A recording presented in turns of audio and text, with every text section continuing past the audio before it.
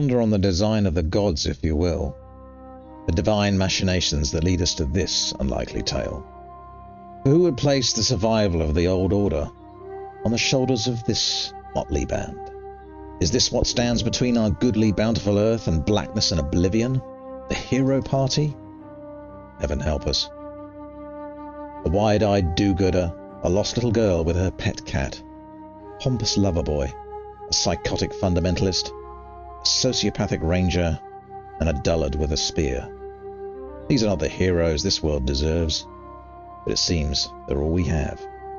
For fanatical revolutionaries of Tarang are stirring in the south once again, sending forth agents of calamity with their socialist manifesto, whatever devilry that is, to pull down our kings, our priests, our nations, and our very beliefs, to banish wealth, privilege, position, and magic, to rip apart the very fabric of this world. Well, to hell with them all, or to hell with us.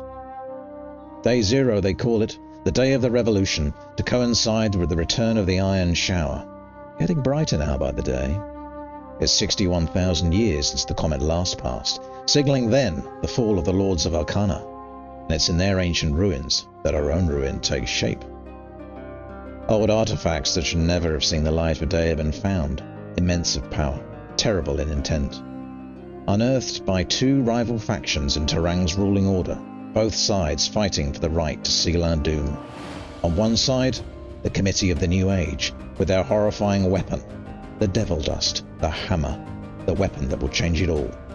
And on the other, the New Enlightenment Union, intent on unleashing the right of Aza, to raise none other than the ancient foe of the old gods himself. Such a choice, not one path to apocalypse, but two. Enough.